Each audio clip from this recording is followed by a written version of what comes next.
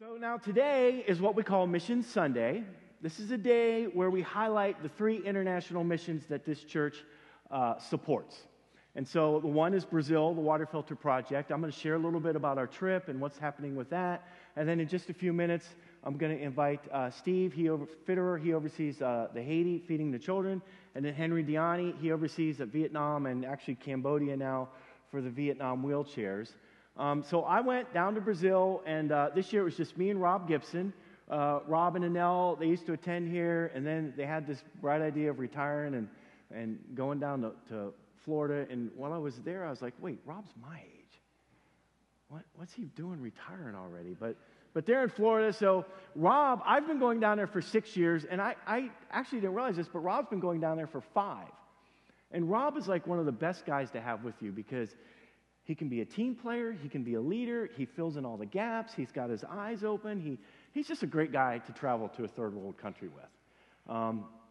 And so I asked him to do a little video, just kind of a little recap, so we're going to watch his little recap, and then I'll share with you what's happening in Brazil with the Water Filter Project. Hey, good morning, Vineyard. My name is Rob Gibson. I'm here to share with you some of my experiences in Brazil this year.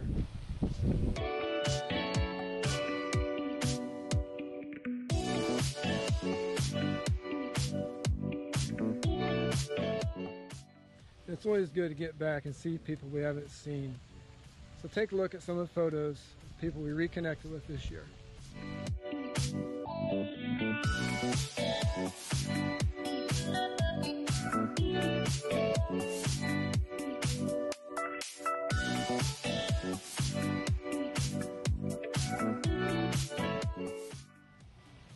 We were also able to witness how they build water filters this year. It's quite the process. We had no idea. But here's some photos of just some of that process.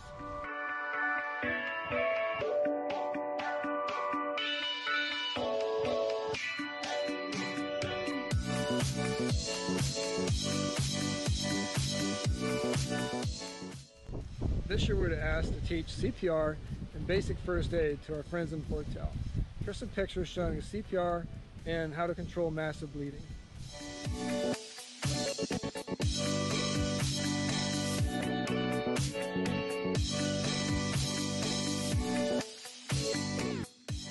And finally, we were able to be a part of the first Brazilian Vineyard Church Conference. This is where all the Vineyard churches in Brazil gathered in one location to meet each other, to share their stories, to share their concerns, and just to receive encouragement from the group total. So here's a couple of pictures of that.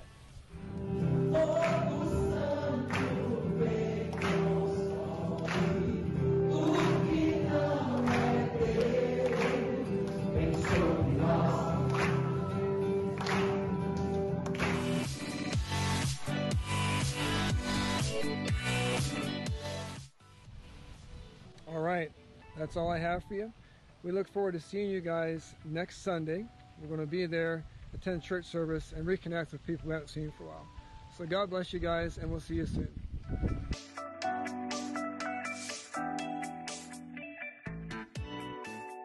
So that's actually the boat that we live on while we're there. So if you remember when we were promoting this for our Easter offering, the Water Filter Project is stationed in an area called Portel, Brazil. And this is the second place after about 20 years of doing this down there where they have moved the Water Filter Project. And now they've pretty much saturated that area. The closest they go now to install water filters is like a 9-hour boat ride away. So they've kind of done what they need to do. And so now what they're trying to do is they're trying to figure out where they want to relocate the Water Filter Project. So there's the gentleman down there by the name of Ramon, and he oversees the whole thing. He's also the ship's captain, and he knows everything about the project. So he is moving to an area called Belém, which is kind of in the mouth of the Amazon region. It's a major city, and so you might ask yourself, well, why do we need water filters in a major city? Well, here's the thing. We have 2 missionary families down there, Keith and Marcia Wilson, who I work with, and then Steve and Elba Dolan. And Steve and Elba were here a couple months ago. Elba is the assistant national director to the Vineyard churches in Brazil. She actually oversees the northern region, and there's another guy who oversees the southern region. So both these missionaries have planted churches, and they have been established now, and they're up and running, and it's been a 10-year process. Now they've both moved to different cities, and they're starting over again. Like, this is an interesting process, because what they do is, since they're Americans, Elba's Brazil, but her husband's American, Keith and Marsha are both Americans, they move to a city, and then they go to the grocery store, and they start witnessing. And they start the church as a small group. I just think it's fascinating to me. So now Steve and Elba, they've got a little bit of a leg up, because Elba is Brazilian, but they've moved to this major city, and they would like to bring the water filter project to where they're at. So we're trying to work out the logistics. While I was there, Steve took me around and showed all the different areas where they're thinking they can set up shop to make the water filters. So there's a guy there that says, I've got several locations of property that you can have. Like, you can have. And so that's half of it. Now they need to find out where they can put the boat, where they can keep the boat. So that's what they're looking at now, is where the boat will be docked, and then they'll start making the water filters. So if you could just join me in prayer with this, because we'd really like this to be in Belém. And I'll tell you what, there's a number of islands right off the city, and they're big islands. Like this part of the Amazon region, some of it you can't even see across the rivers. But there's 50,000 homes living on the river right there, right off the city, that need water filters. This is before they would even travel down the rivers. So that's what we're looking at there. And so part of our trip was to kind of be involved in the relocation and kind of the thought process and what they're thinking. And since we support that, so when you buy a water filter, not only do you buy a water filter, but you also supply this crew of people with jobs. You're paying people to have a job. All that money's wrapped up in that. And then you're also paying for the maintenance and the fuel of the boat to get the water filters distributed. So all that's wrapped up in that. And so we, this time, normally we go down and we do river ministry and then we install water filters. What we did this year was, Rob and I were a part of the process of making the water filters from beginning to end. And let me tell you, it is an involved process. First of all, like I think only one time, the one time they actually brought out an electric drill, and Rob and I were like, oh my goodness. Like everything else they use is just makeshift, and they figure it out. And it's really neat to see the process. They do 4 water filters at a time, and it takes about 4 hours. And then they do the rock and the stone and the sand, and they wash all this stuff, and they get it all ready. For instance, there's 80 pounds of sand that goes into one of these filters. They wash that sand 10 times before it's clean enough to go in the water filter. So the process is very intricate. And one of the guys, this is Jose Aldo. He's one of the workers. And then the other guy you'll see, I think he's wearing a blue shirt, Loro, he's made over 8,000 water filters. He's been involved in this process for a while. So that's the back of him there in the red shirt. They number these, and then they put a GPS coordinate to them so they know where they're all at. And so the process was really was interesting. I did most of the documenting. Rob gets in there and does the heavy lifting. I don't know why anybody took pictures. I did some heavy lifting, but there's no documentation of that. So I tapped some hammers. I did a little hammer tapping. The lids are aluminum, so they allowed me to hold a hammer for a little bit. But there's like the inside of it right there. So that's actually upside down. So you see that pipe, that's when you turn the filter right side up, the water goes in there and it forces it out of that PVC pipe and up out of the water filter. So very interesting process, and these things last forever. So I am grateful to be a part of it. So that was part of our trip. And then I was involved in doing some small group teaching because it's a vineyard. So the model of ministry is the same. So we did some of that. We did some ministry. We went out on this one river. Actually, there's some pictures when it comes up I'll show you. They are actually building a vineyard church out on this river. And so we did the inauguration service there, which was super cool. I didn't know it until I was getting ready to preach that I was preaching the first sermon at this church. And then they dedicated a baby there, and it was just phenomenal. And then Rob did a first aid training there at the church. So that was well attended. He did, see if you can get to those first aid pictures, guys. Yeah, so right there. So Rob actually traveled there with those CPR mannequins. That was a little interesting going through TSA. Yeah. But there was actually a lady who goes to their church who's a nurse. So she helped kind of validate the things that Rob was teaching. And so they were really into it, and Rob did things. So like they use things like machetes to cut stuff with. So oftentimes there's like a major injury that nobody has a chance to get to the hospital real quick. So they learned how to do a tourniquet. They learned how to roll somebody over if they're not breathing, so that there's a certain position that you put people in.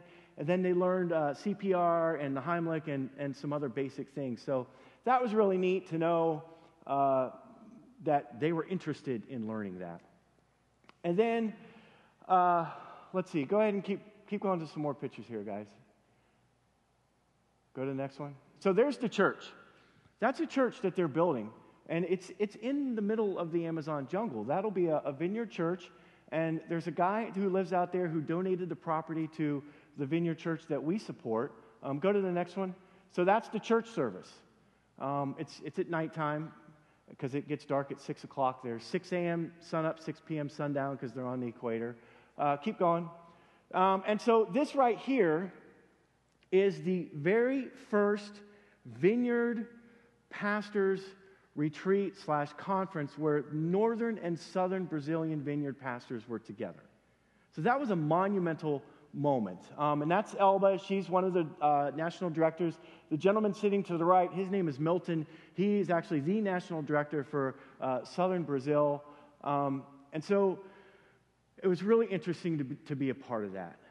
And they had asked me to see if I could change. Normally we go in June, but we came in August for this because right there, Elba was telling them that our church is involved in the water filter project. So that created a lot of discussion, and that was pretty cool.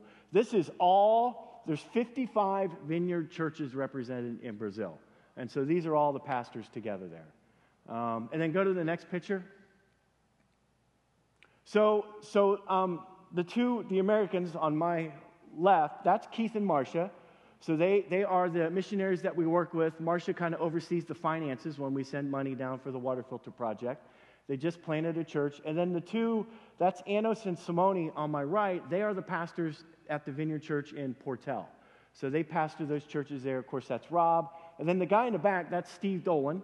And we'll probably start working with Steve once, and hopefully the water filter project gets up and running in Belém. So there's your report for Brazil.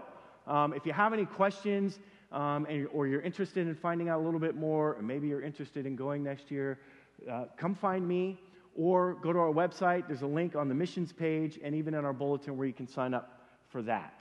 And so there's Brazil. So what I would like to do is invite Steve Fitterer and Henry Diani up, and we're going to talk about Haiti and Vietnam.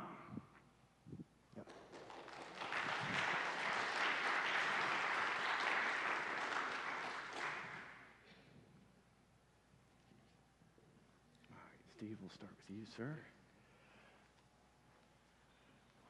So this part of the interview with Steve, we're just going to kind of wing it because I asked Steve, I got some questions, and one of the questions is this: what is the status with Haiti? Has anything changed since the last we talked? And Steve told me some stories that sound like a movie. So should we just ask him, does anybody want to hear, like, maybe kind of like a scary story about what's happening in Haiti? Does anybody want to hear? Why don't you tell me about the bridge story then? Why don't you just share with that? Yeah. Okay. Chip and I talked about this. We weren't sure we wanted to share it. So in Port-au-Paix, where the children are, the feeding's taking place, it's actually calmed down quite a bit. The police took back over control. The gangs don't have near the presence. But I guess to start this out, my wife, my son, and I went down to visit with Larry and Diane 4 weeks ago. And we spent an entire day with them, went to lunch, and sat around and listened to their stories all afternoon. And one of the stories that Larry and Diane told us The reason things in Port-au-Paix are okay right now is the gangs did an attempt to break in, come over the wall to steal the food, which this church has supplied. They have a locked area where all this food, all the rice and all the stuff is stored. The gangs tried to break in. They said there was 12 that tried to break in, and 2 of them got shot coming over the wall by the security on site. The police went out and rounded up the ones that didn't get shot. And Pastor Dave will know this bridge, and I don't know if there's pictures going or not.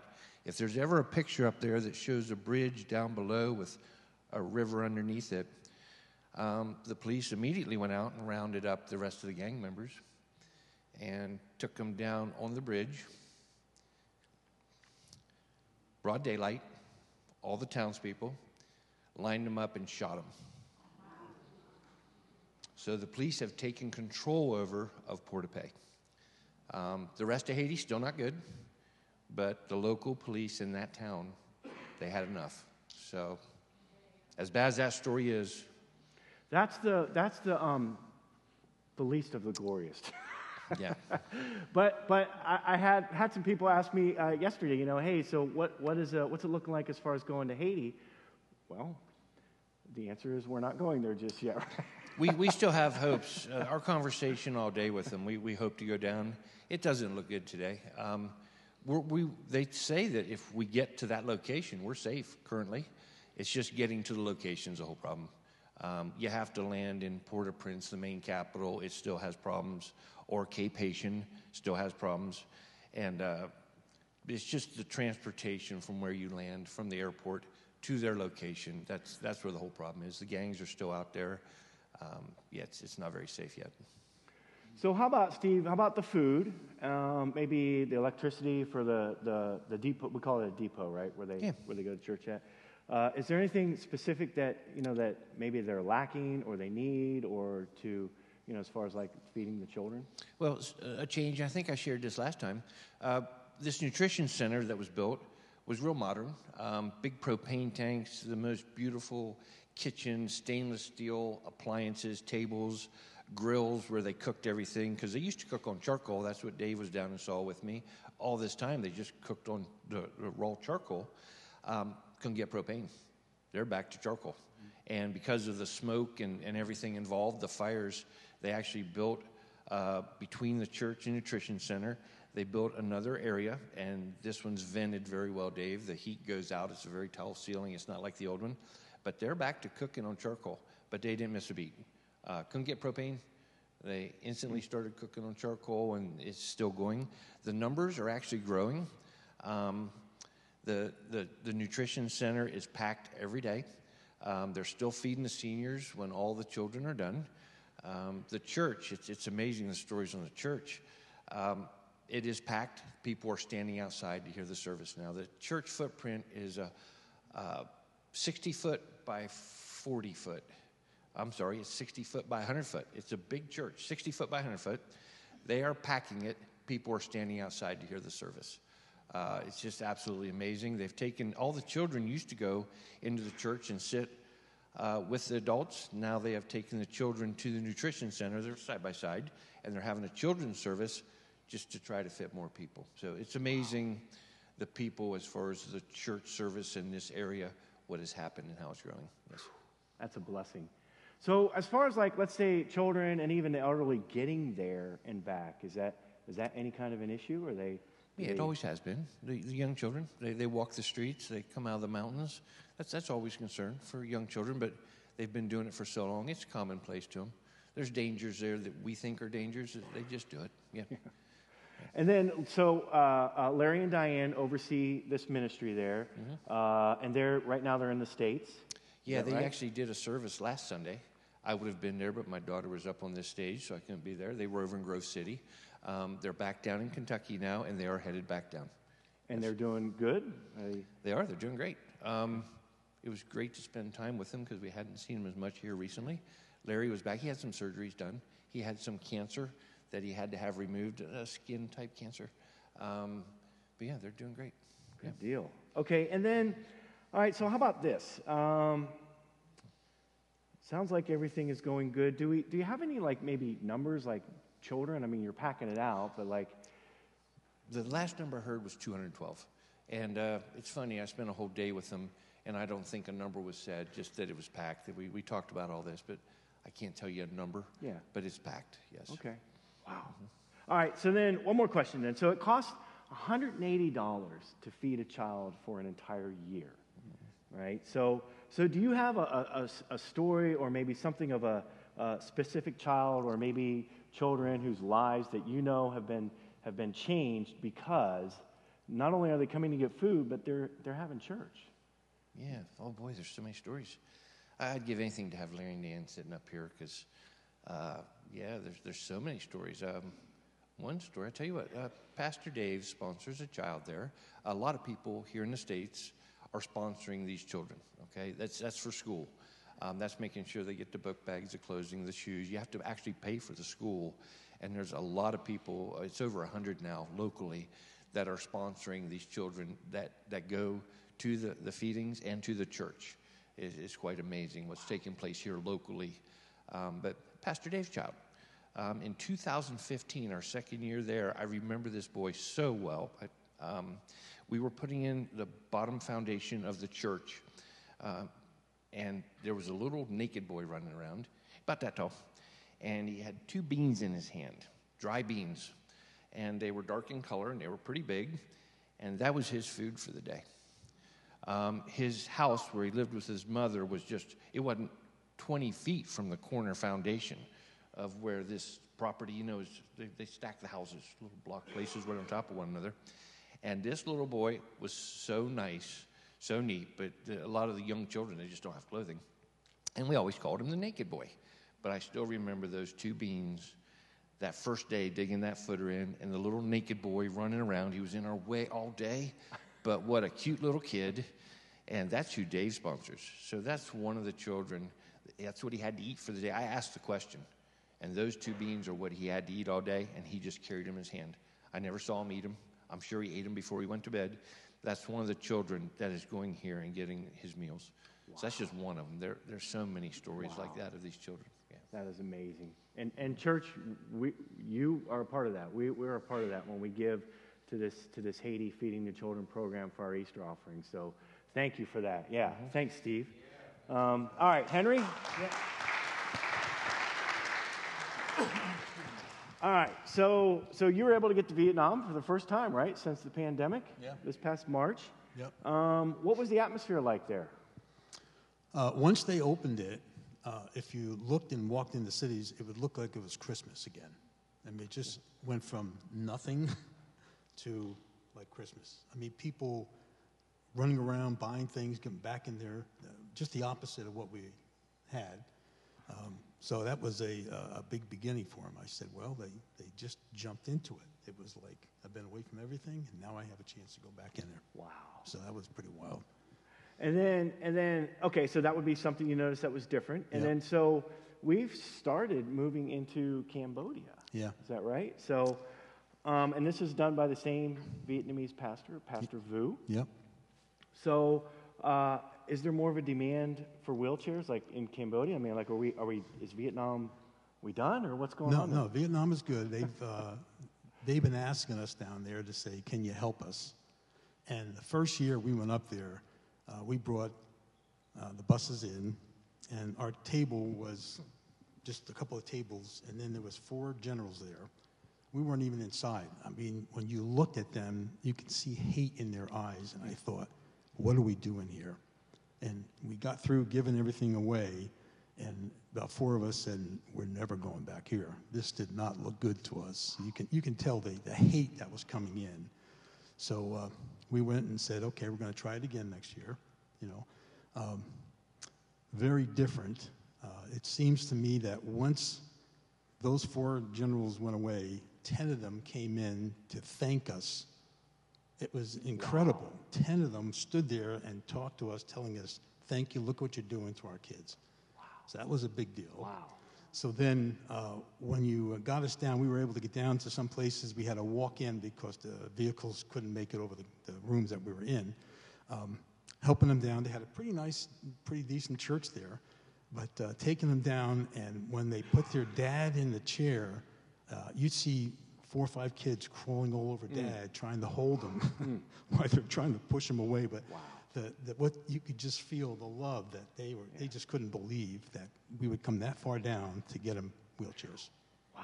Yeah. That's amazing. And so, one thing that we forget is that this is a communist country. So they really don't want us preaching, right? Yep. But we do. Is that We right? do it. Pastor Vu does. Yep. So how about this? What kind of there's kind of an impact. Going to Cambodia, does that change? That's, from what I understand, it's quite a drive, isn't it?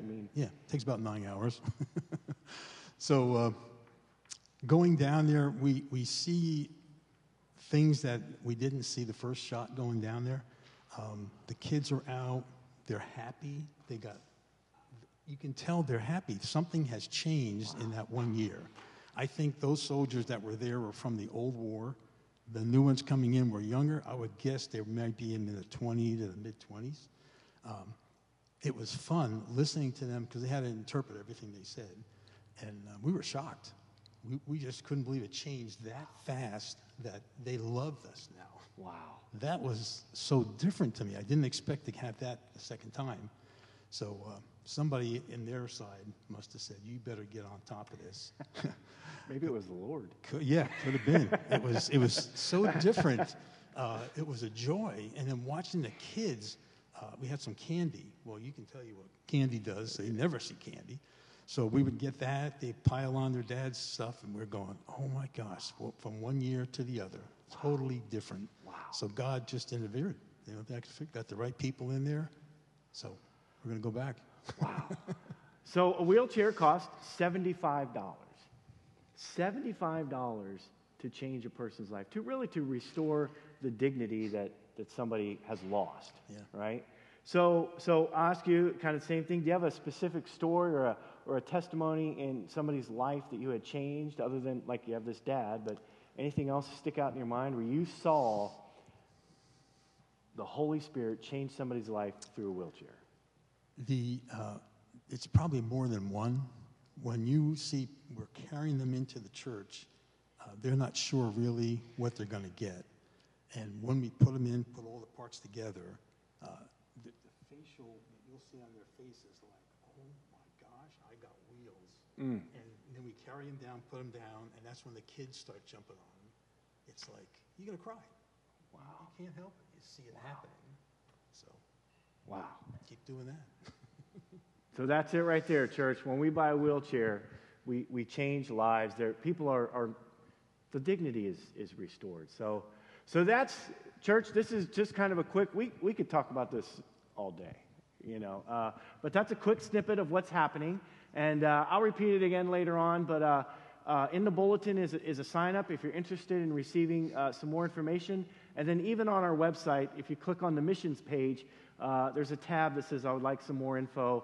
If you click on that, I'll respond to that and get you some information. And then if need be, you want to go a little bit further, I'll get you in contact with Steve or Henry. So, Steve and Henry, thank you so much for sharing with that.